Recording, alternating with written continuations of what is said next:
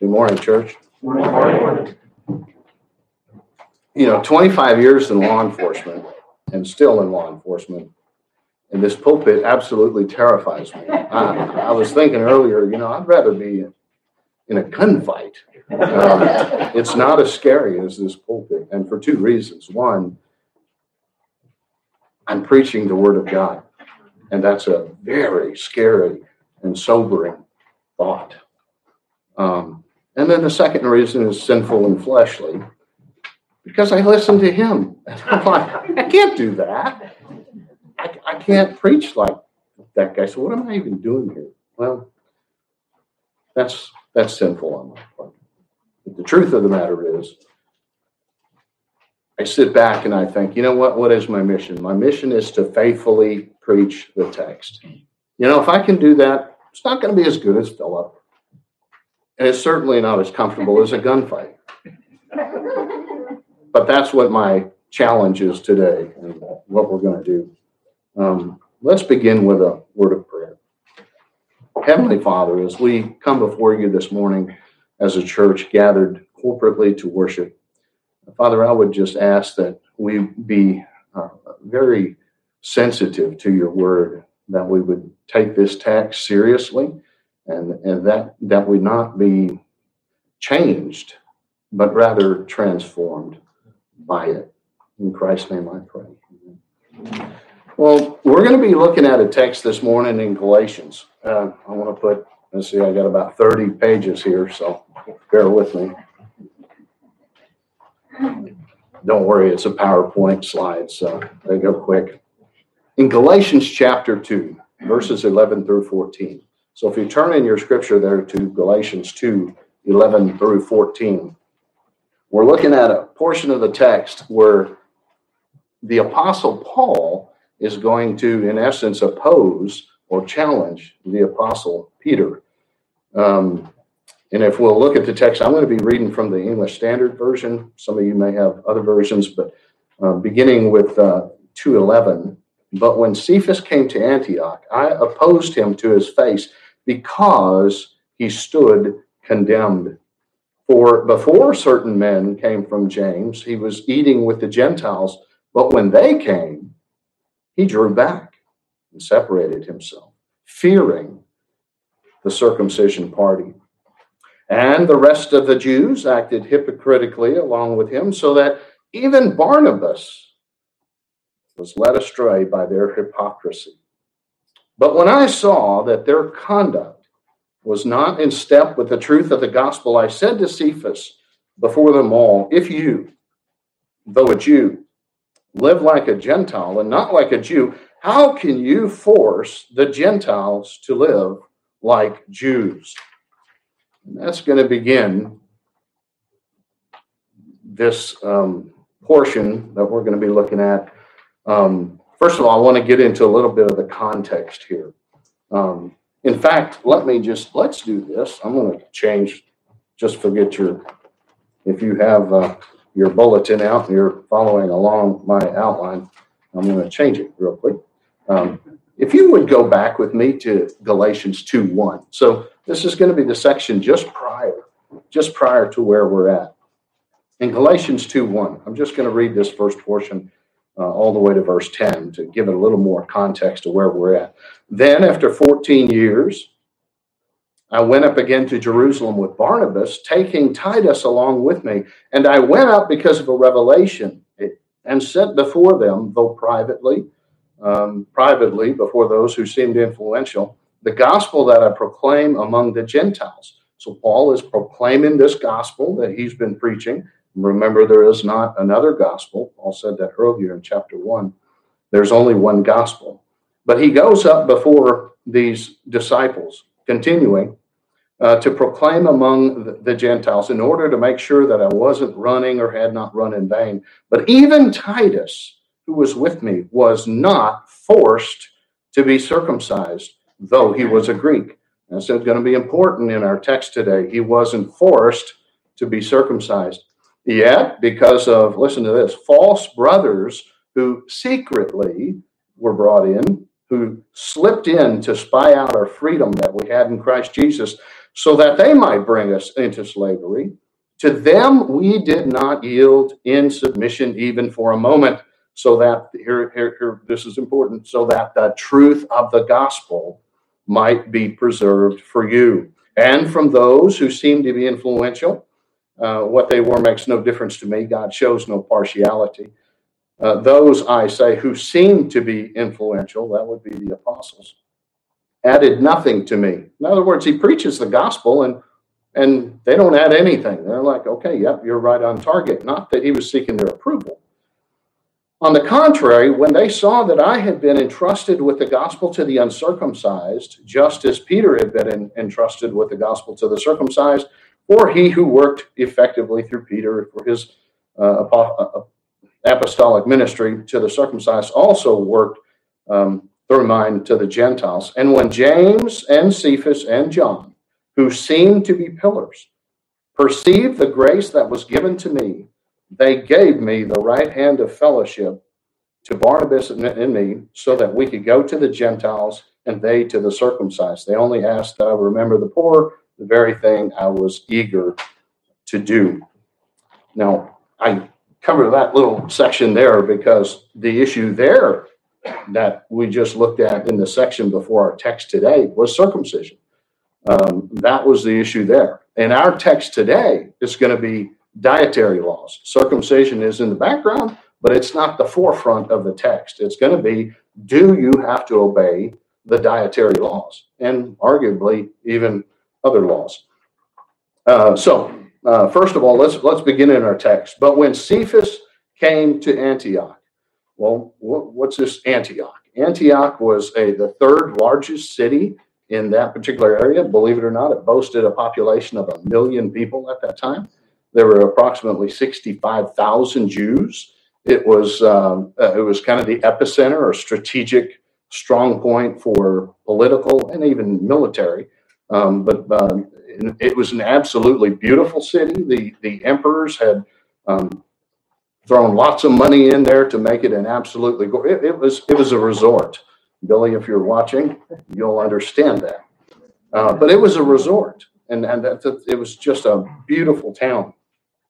Antioch, this is, interestingly, if you care about the maps, Antioch, this particular Antioch is going to be the Antioch in Syria. There's another one, if you imagine the island of Cyprus, and you kind of go northwest, there's another Antioch mentioned in Scripture, and that's the Antioch of Pisidia. But we're going to be dealing with the Antioch. Another interesting fact, I don't follow my outline very well, do I?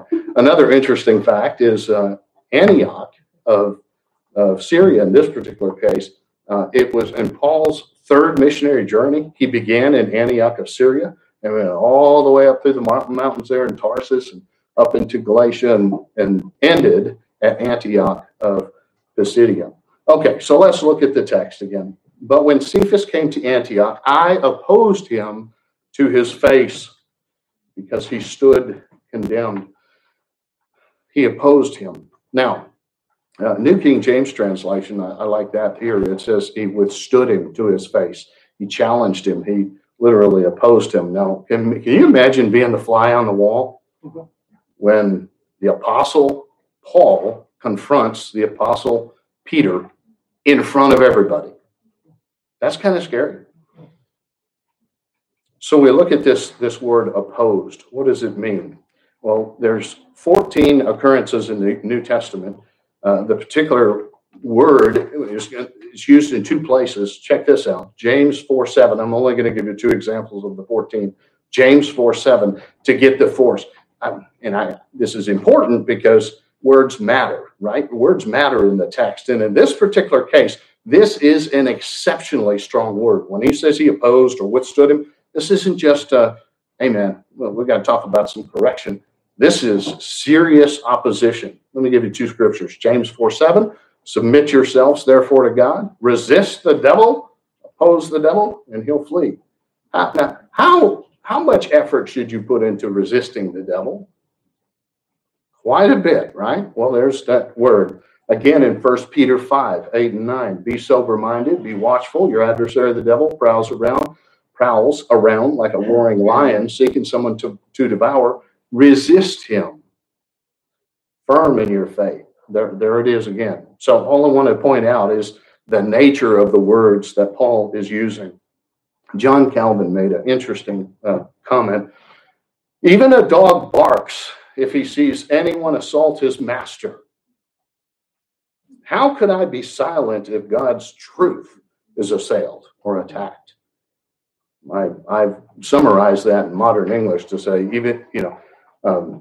even a dog barks if his master's attacked. We're less than dogs if God's word is attacked, and yet we remain silent. Years ago, when I was a very low-ranking officer, I was invited to dinner with all the high brass. And so we're at this restaurant, and the highest ranking officer, who I had the unpleasant experience of having to sit next to, so here I am sitting next to the highest ranking guy in the room, and they were all high ranking, and I was at the bottom. But anyway, so here I am sitting next to the highest ranking one, and he said this. He said, well, Buddhism, Taoism, Zenism, it's all the same God. It's all the same God. Oh, he said that. And you know what I thought? Even a dog barks when his master is attacked. Here, the word of God, literally, the word of God was attacked. And so I took a deep breath, looked around at all these extremely high-ranking officers. And I had dinner. And at the end of it, I meowed my way home like a sick, diseased alley cat. I didn't stand up for the truth. And that really bothered me. For years it bothered me. Would it have been uncomfortable to do what I should have done? Absolutely. But 20 minutes of uncomfortableness is far better than years and years of regret for not doing the right thing. I'll tell you that. So, let me cover another point before I get in here. We're talking about some strong words and opposing one another. What am I not talking about? Or what is this text not talking about? Remember, the issue here is going to be the gospel. Now, that's important. That ranks at, well, number one, up there with inerrancy and, other doctrines that we absolutely have to agree on. We're not talking about eschatological positions. So, use a big word here. It means end times views. Within this church, I have no doubt we have dispensationalists, we have covenantal, we have federalists, we have new covenantal, there's just a big conglomeration of all different kinds of views. Did you know that within the premillennial camp, okay, so you might be one of those dispensationalists, so you're premillennial and you believe in pre-trib, that was your view of the rapture. Just within premillennialism, within this room, there's 4 categories, I guarantee it. There's the pre-tribbers, there's the mid-tribbers, the post-tribbers, and the pre-wrathers like me, who have the correct view. We're not talking about that. Within this room, there are varying degrees of different belief concerning the charismatic gifts. We're not talking about that. We're not talking about different issues like, for example, with our Presbyterian brothers and sisters, who are indeed brothers and sisters, they believe in a much different mode of baptism than we do. We're not talking about that. When do you stand up and you oppose somebody just like you're opposing the devil? When the gospel is the target. Well, I wrote a long list of things that shouldn't be. Let's talk about the text again. So when Cephas came to Antioch, I opposed him to his face because he stood condemned. New King James Version, because he was to be blamed. Well, what does that mean? What do you mean he stood condemned? So it's going to stem from the whole idea here, as we're going to learn in the text, is hypocrisy. So hypocrisy is not to believe wrongly. That's what we call unorthodoxy. You believe something wrongly. You know, whenever I got saved in 1990, I was a soldier in the Army. First day, I was so on fire for God. It just, I mean, you know how I didn't remember the days. And I wrote this book. I just read Mark 16. And so I wrote this little pamphlet on my old word processor, The Necessity of Water Baptism for Salvation. Yeah. Now, I only had about 4 days of being a Christian, so give me a break. But that was not a good that's not a good interpretation of the text there. We're not talking about unorthodoxy. We're talking about when you know something is true and you play like it's not. That's what's going on here with this hypocrisy. So he stood condemned for it. He was to be blamed. He knew better. Now, how do we know he knew better? Well, I'll give you 4 reasons. Number 1, Peter's vision. You remember when Peter had this vision in Acts where all these animals fly out of the sky, and this is right before he's going to be called to meet with Cornelius, a Gentile, by the way.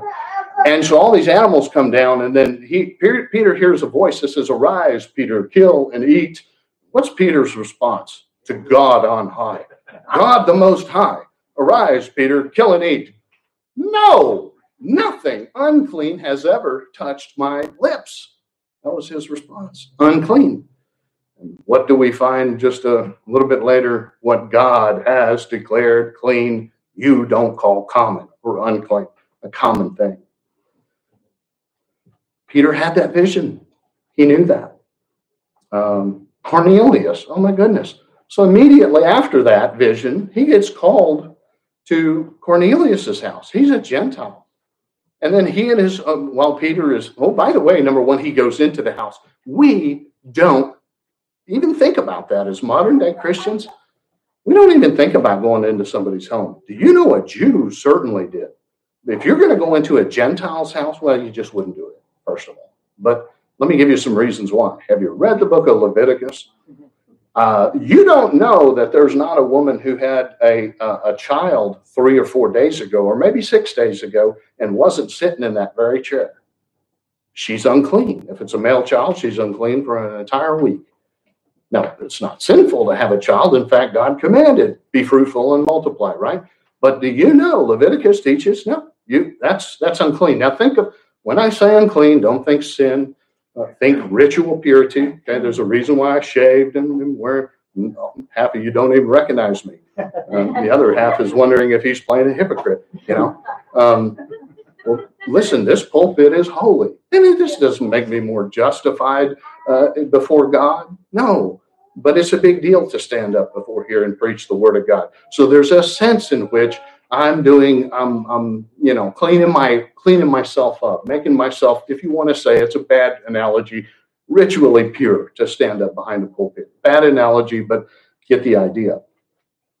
They were very careful not to eat with a Gentile as well. You don't know that he didn't fix bacon with his eggs this morning, and now he's going to make you chicken. That would make you impure. Also, Peter, following this excitement of Cornelius and the Holy Spirit falling upon these Gentiles, and they're speaking with new tongues, and all this stuff is going on. You know what happens? In fact, let's look at that text. It's kind of cool. It's in Acts. Very interestingly, and it's Acts 10, by the way. Find this little section. So we're going to go down to, first you get him, he preaches the gospel to Cornelius. Look at verse 28. So Acts 10:28. Now this is when Peter arrives at Cornelius's house. And he said to them, "You yourselves know how it is unlawful for a Jew to associate with or to visit anyone of any other nation. But God has shown me that I cannot call any person common or unclean."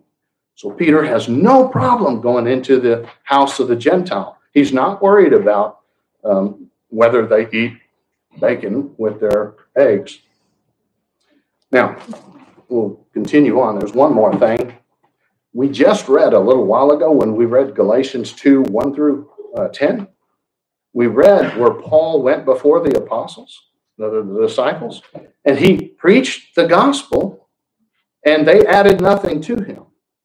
And he refused to have Titus circumcised in order to obey the law of Moses as part of the gospel. Nope, he refused it.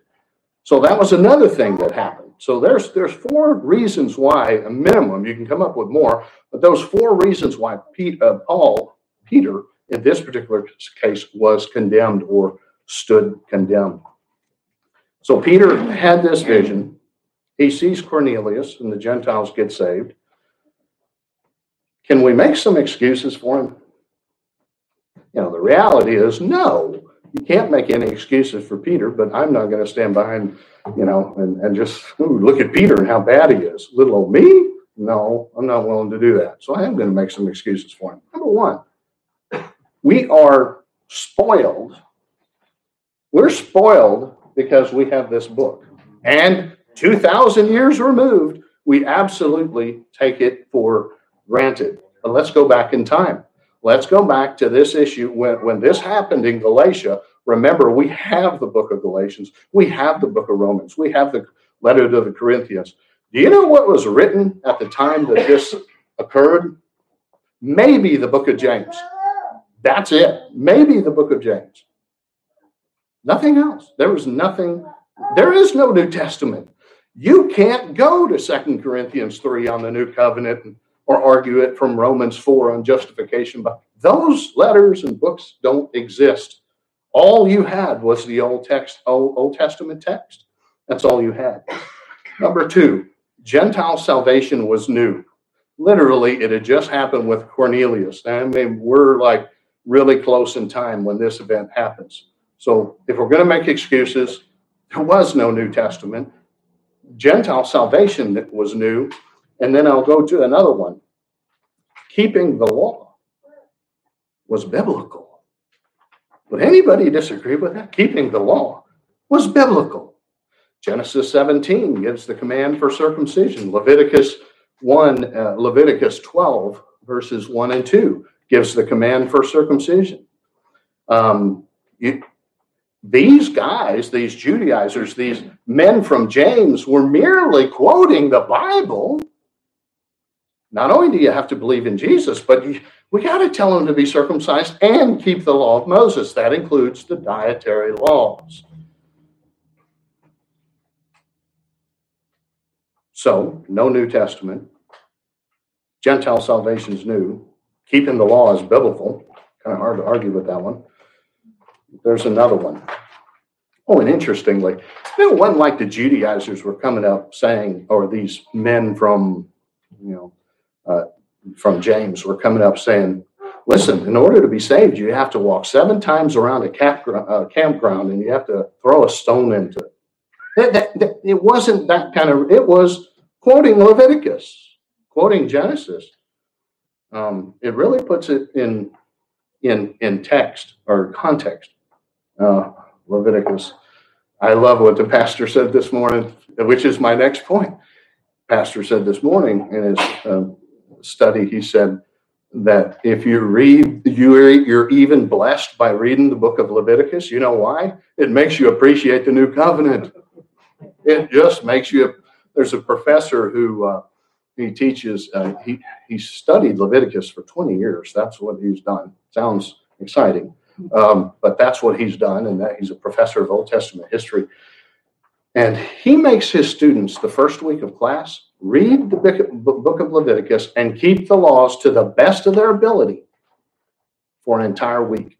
Now, it's not to get them saved, it's just to teach them, hey, follow as closely as you can these laws written in Leviticus. And so they do that.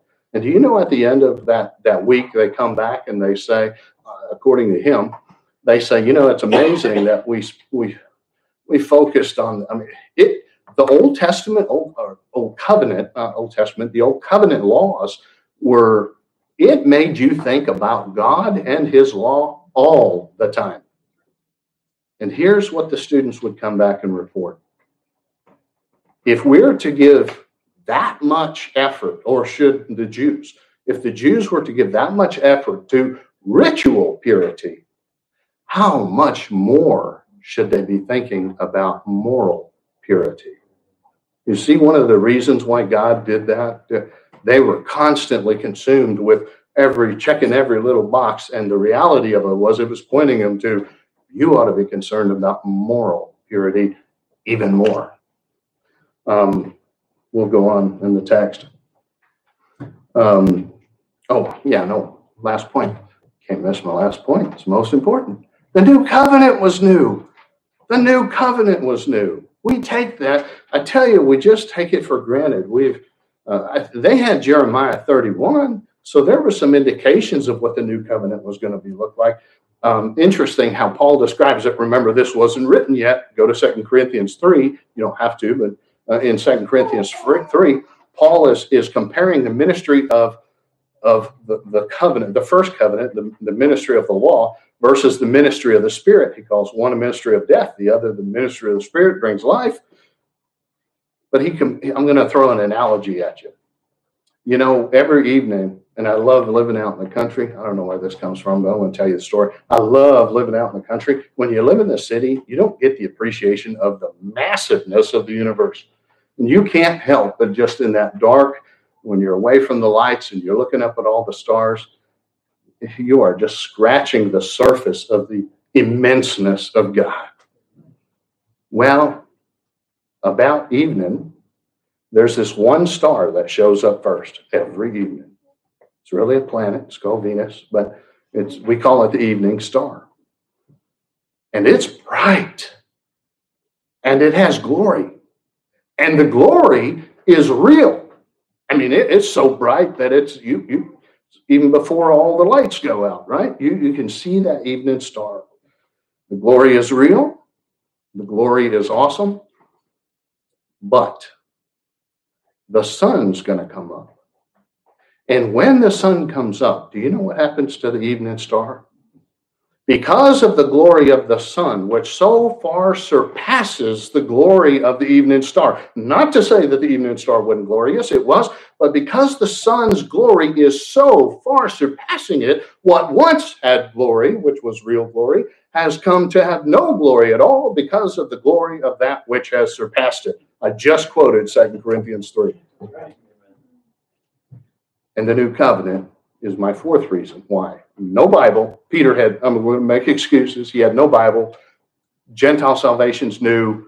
What else did we add? The guys were arguing, keep the law. I mean, let me read the Bible. Don't get a tattoo. Leviticus 19. You know, it's funny. Some of you may believe not to get a tattoo. I'm not attacking that. But I was raised very strictly and all this kind of stuff. And one of the things, by the way, don't get a tattoo. A, it costs money. B, there's a risk. There's health risk. Unless you're going to get a certain kind of tattoo. Have you seen those reform tattoos? They're pretty cool. I'm messing with you on tattoos. But let me tell you what. When we go back to Leviticus 19, it's very interesting how we as Christians pick and choose the application of certain laws. As much as somebody would scream and holler about getting a tattoo, go to Leviticus chapter 19. I'm going to show you something really cool. Somebody might scream and holler about getting a tattoo, saying, well, the Bible says you can't get it. Yeah, well, in that same chapter, look at Leviticus, Leviticus 19. Did I say 19? 19, verse 19:19. So go to 19:19, if you have your Bible. You shall keep my statutes. You shall not let your cattle breathe with a different kind. Listen to this. You shall not sow your field with two kinds of seed, and something all of you today are guilty of, nor shall you wear a garment of cloth made with two kinds of material. It's funny that those who would condemn another for having a tattoo are probably wearing a polyester cotton combination. In verse 23, when you come into the land and plant any tree of any kind, it's going to be forbidden for the first 3 years. And then he's going to go on to say, but the fourth year, certainly off limits because it's holy. It's going to be a sacrifice to God. And the fifth year, well, then you can eat it. Now, how many of us, when we go to the store, are concerned about the year of the tree when it grew that orange? How many of us, we want to see the date? We want to make sure that this is from the 5th year on. You could go on, and then in verse 28, in verse 27, I love this one. This is the same chapter, Leviticus 19:27. You shall not round off the hair of your temples or mar the edges of your beard. Now you know why you usually don't shave, right? Kidding. The next verse. Here's the next verse. Now, don't mar your, don't be cutting on your beard here. You shall not make any cuts on your body for the dead or tattoo yourselves. I am the Lord. Now, I'm not here to take a position on tattooing. I just throw that out to say that's in the same chapter, in the same section, only verses away from when you can eat a particular fruit from a fruit tree and what kind of clothing you have to wear. We are very inconsistent many times as Christians pulling over covenantal law. Anyway, the new covenant was new. So, next point. Oh, yeah, I skipped Ephesians 2:14. If we're still on this point about the new covenant is new. Ephesians 2:14. Listen to this. Now, remember, they didn't have this. They couldn't run to Ephesians chapter 2. For he himself is our peace, who has made us both one and has broken down in his flesh the dividing wall of hostility by abolishing the law of commandments expressed in ordinances, that he might create in himself one new man in the place of two, so making peace. They didn't have that. They didn't have Romans 7:6, but now we are released from the law, having died to that which held us captive, so that we may serve in a new way of the Spirit and not in the old way of the written code. We sing a song, Cornerstone, my hope is built on nothing less than Jesus' blood and his righteousness. The morning star analogy isn't very good, but for the sake of ritual purity is that evening star glory. The sun is the blood of Christ's glory. It's really a bad analogy because it's so much greater than that, but it's not that the other doesn't have glory. It's just that the new covenant, that's for Christ, Jesus Christ. Okay, let's go on in the text. See where we're at on time. The new covenant was new. The blood of animals, circumcision, following dietary laws. What was that going to do for your sin? Nothing. In fact, if you go back and read the book of Leviticus, you know what you repeatedly see? For the unintentional sins of the people. For the unintentional sins of the people. There's two places, maybe more, forgive me if I'm wrong, where it talks about high-handed sins. Now, high-handed sin is literally when you got a fist up and you're doing something like cursing God or something. A high-handed sin would be violating the Sabbath. You know better. You don't do that. And that's a high-handed sin. You know what the penalty for high-handed sin is? Death. There's one penalty, death. So you got the unintentional sins and then the high-handed sins. Death penalty for anything that's in essence intentional and serious. And then there's that other category, which is unintentional. That's what ritual purity dealt with. Okay, so let's go back to our text. For before certain men came from James. Well, who are these certain men? Before certain men came from James, he's eating and drinking and having fellowship within the homes of Gentiles. And then all of a sudden these other guys come. Who are these guys? Well, I'll suggest to you, and maybe I don't have the absolute correct answer, but I think I've got a pretty good idea. I see three types of Jews in Galatians and Acts. Just my study of it, I see three kinds. One kind will start with Galatians chapter 2, verses 1 through 10. That was what we just read earlier. Remember how Paul describes them as how they secretly came in and to spy out our liberty. He uses really nasty, vicious words to talk about their character. And then in Acts 15, there's another group. In Acts 15, there's another group I see. And this group, it says that there was, let me just flip over to Acts 15. There's another, and I'm going to say that this group, so the first group, they're not believers. They're not believers. The second group, to me, appears that they're believers, but they believe you should obey the law of Moses and you should be circumcised. They're going to be found in Acts 15:5. But some believers, the Bible calls them believers, so I think they're believers. But some believers who belonged to the party of the Pharisees rose up and said, it is necessary to circumcise them, that is the Gentiles, and to order them to keep the law of Moses. The text says that they're believers, so I'm going to say there's a second group. And then there's a third group. And we're going to be looking at that third group. The third group is those who know better.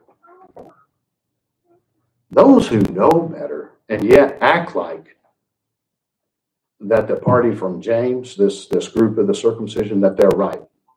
That's the third group. Okay, so before certain men came from James, he was eating with the Gentiles, but when they came, he drew back and separated himself, fearing the party of circumcision, eating with Gentiles. Now, we find other examples of this. Remember when Jesus was criticized for he receives sinners and eats with them. I mean, it's bad enough you receive sinners, but you got to eat with these folks. Luke 15. For before certain men came from James, he was eating with the Gentiles, but when they came, he drew back and separated himself. Two imperfect tenses here in the Greek. Cool words. The only time I'll throw Greek at you because it's just cool. When you look at these words, they drew back and separated themselves. Peter drew back and separated. Here's the first idea, the drew back. It's a term that means avoid. Literally, it's avoidance. Hupostello, if you're interested. It would be like you're walking in the grocery store, H-E-B, whatever. You're walking and it's just packed because it's Mother's Day. And what are you doing as you're pushing your cart? You're going left. You're dodging right. You're avoiding people. Well, that's this idea of this term that he was first initially avoiding them. It wasn't necessarily that obvious. Also, because it's imperfect, it shows that he began. This is a process. He was doing it over a period of time. He began avoiding them, but then it turns into he drew back.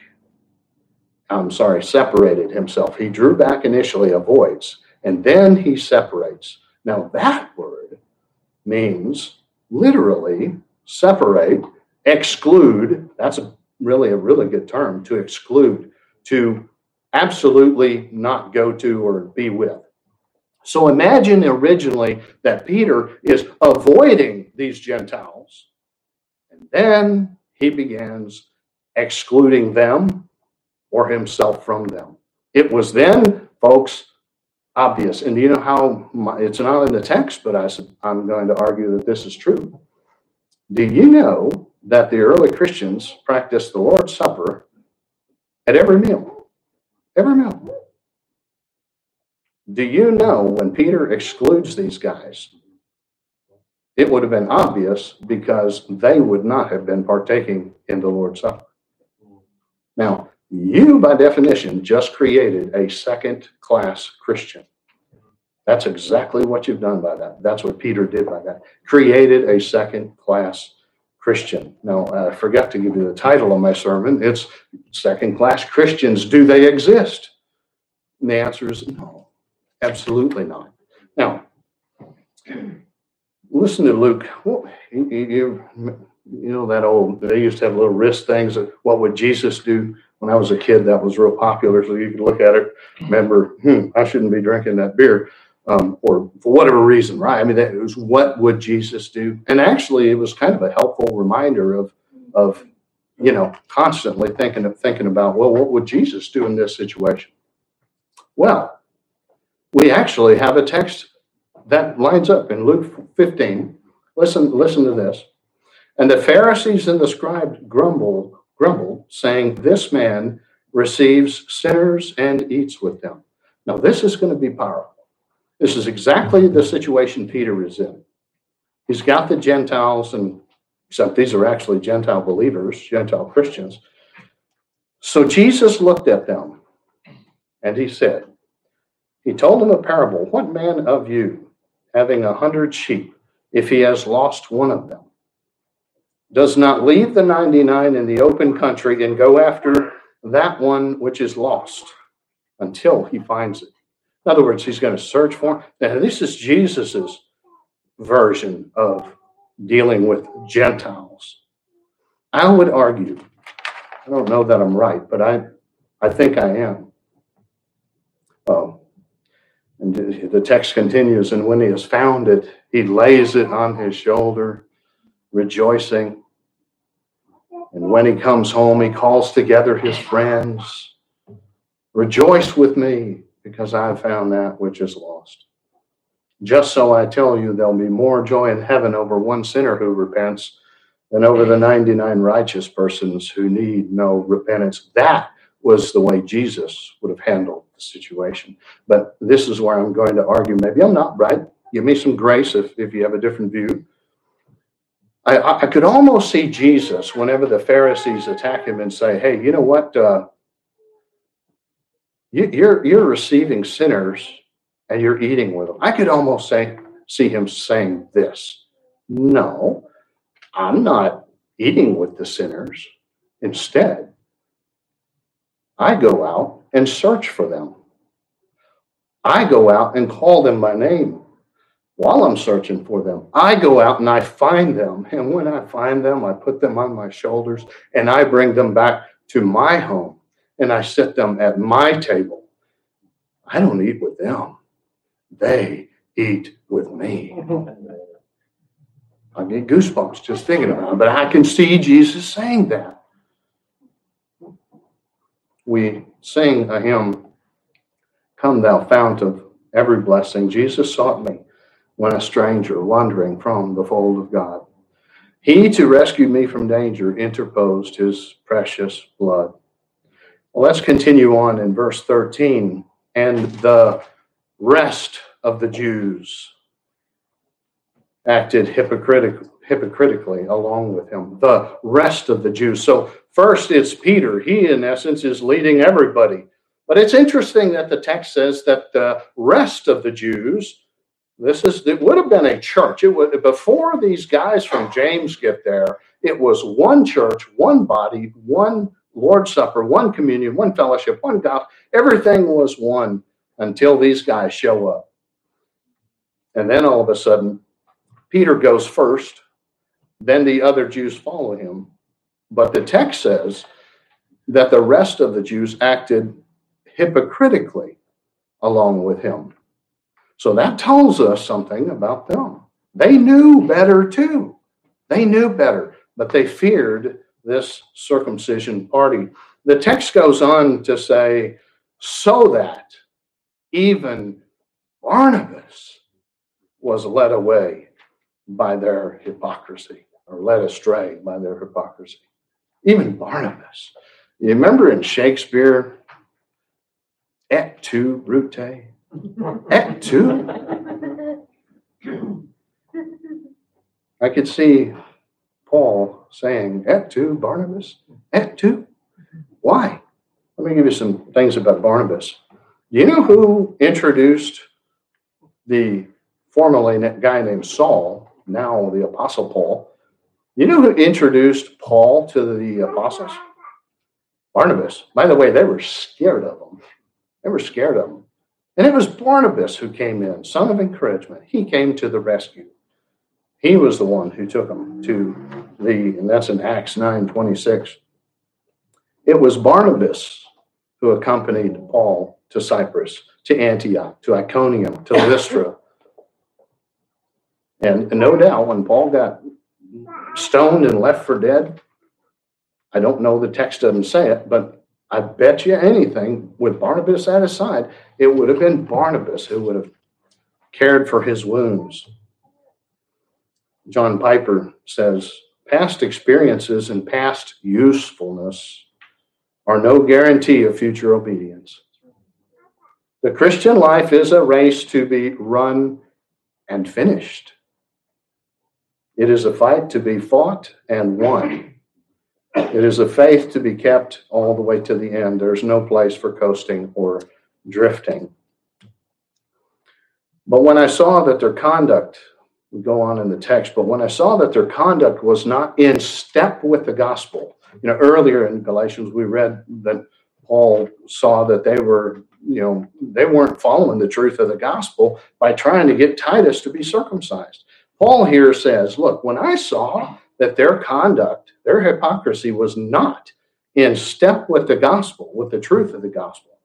He said, I said to Cephas before them all, if you, though a Jew, live like a Gentile, not like a Jew, how can you force, same word as forcing Titus to be circumcised, how can you force the Gentiles to live like Jews? Well,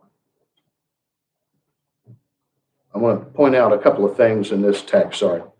But when I saw that their conduct was not in step with the gospel, that's an interesting word, orthopedeo. It's from which we get orthopedics. I have one physician back there, and he's like, yep, I know that Greek word. Orthopedics. And it literally means to walk straight, to build someone up so that they can walk straight. Well, when Paul saw that their conduct wasn't walking straight, with what? The truth of the gospel, not all the other different views, the things that we would call secondary or tertiary, but this was the very gospel. He then confronts them with the truth of the gospel. And what is the truth of the gospel? Well, let's go on in the text. Oh yeah, you know what? I'm going to backtrack. Mark 7. That's another one. It just dawned on me. Hey, Peter, in Mark 7, he should have known, as would the Jews, as would Barnabas, when Jesus, in Mark 7:18, go to Mark 7, you don't have to, but Mark 7:18, I'll read it. This is another thing that they knew. These guys, they knew better. Mark 7.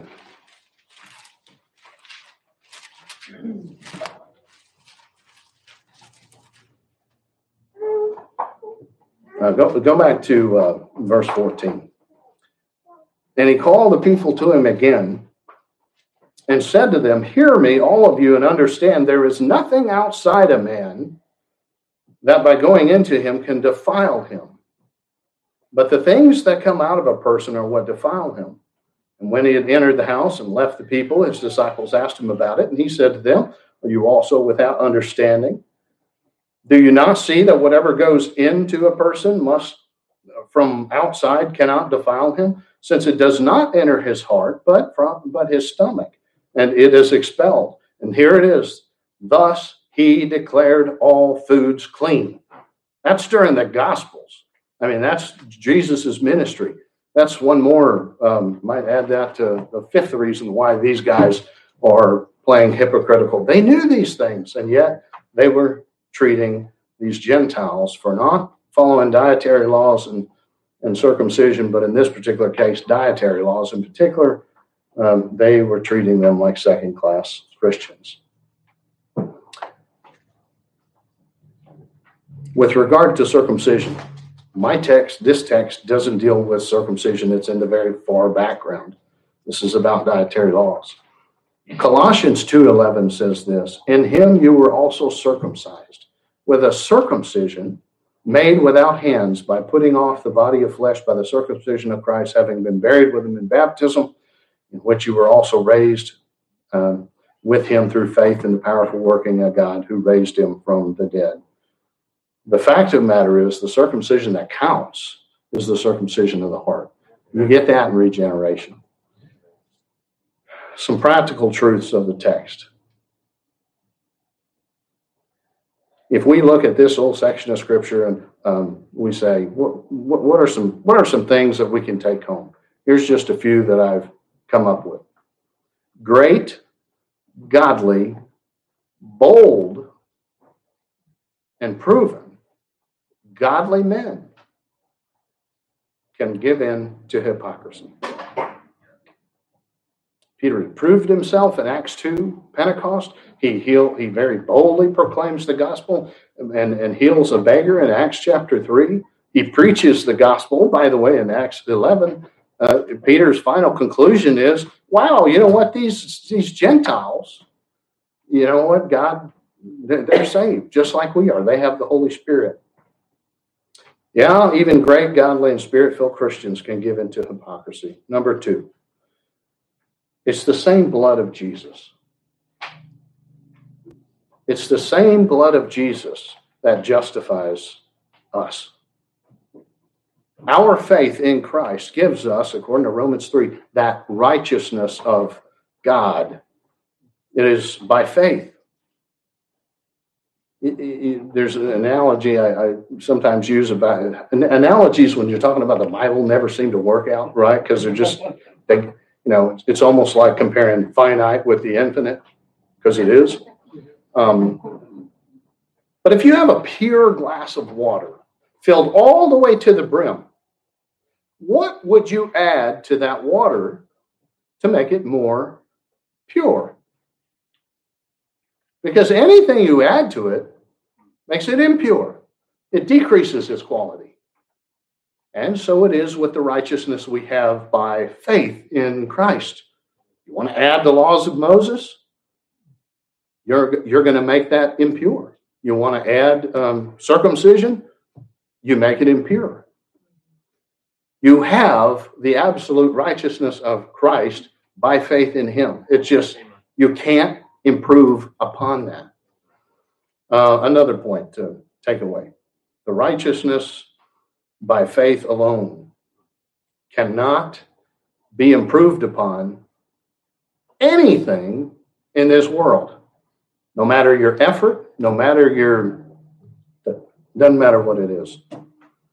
And my last point, speaking from personal experience, having been that diseased alley cat who meowed his way home, standing up for the gospel can be a painful and lonely business. Painful and lonely when you stand up for the gospel. I'm going to begin a second sermon. It's found in John 19, but it is what I want to leave you with. The second sermon goes like this. It is finished. Jesus preached that on the cross. It is the shortest sermon ever preached, and to me, the most powerful preached. When Jesus died on the cross, he finished it.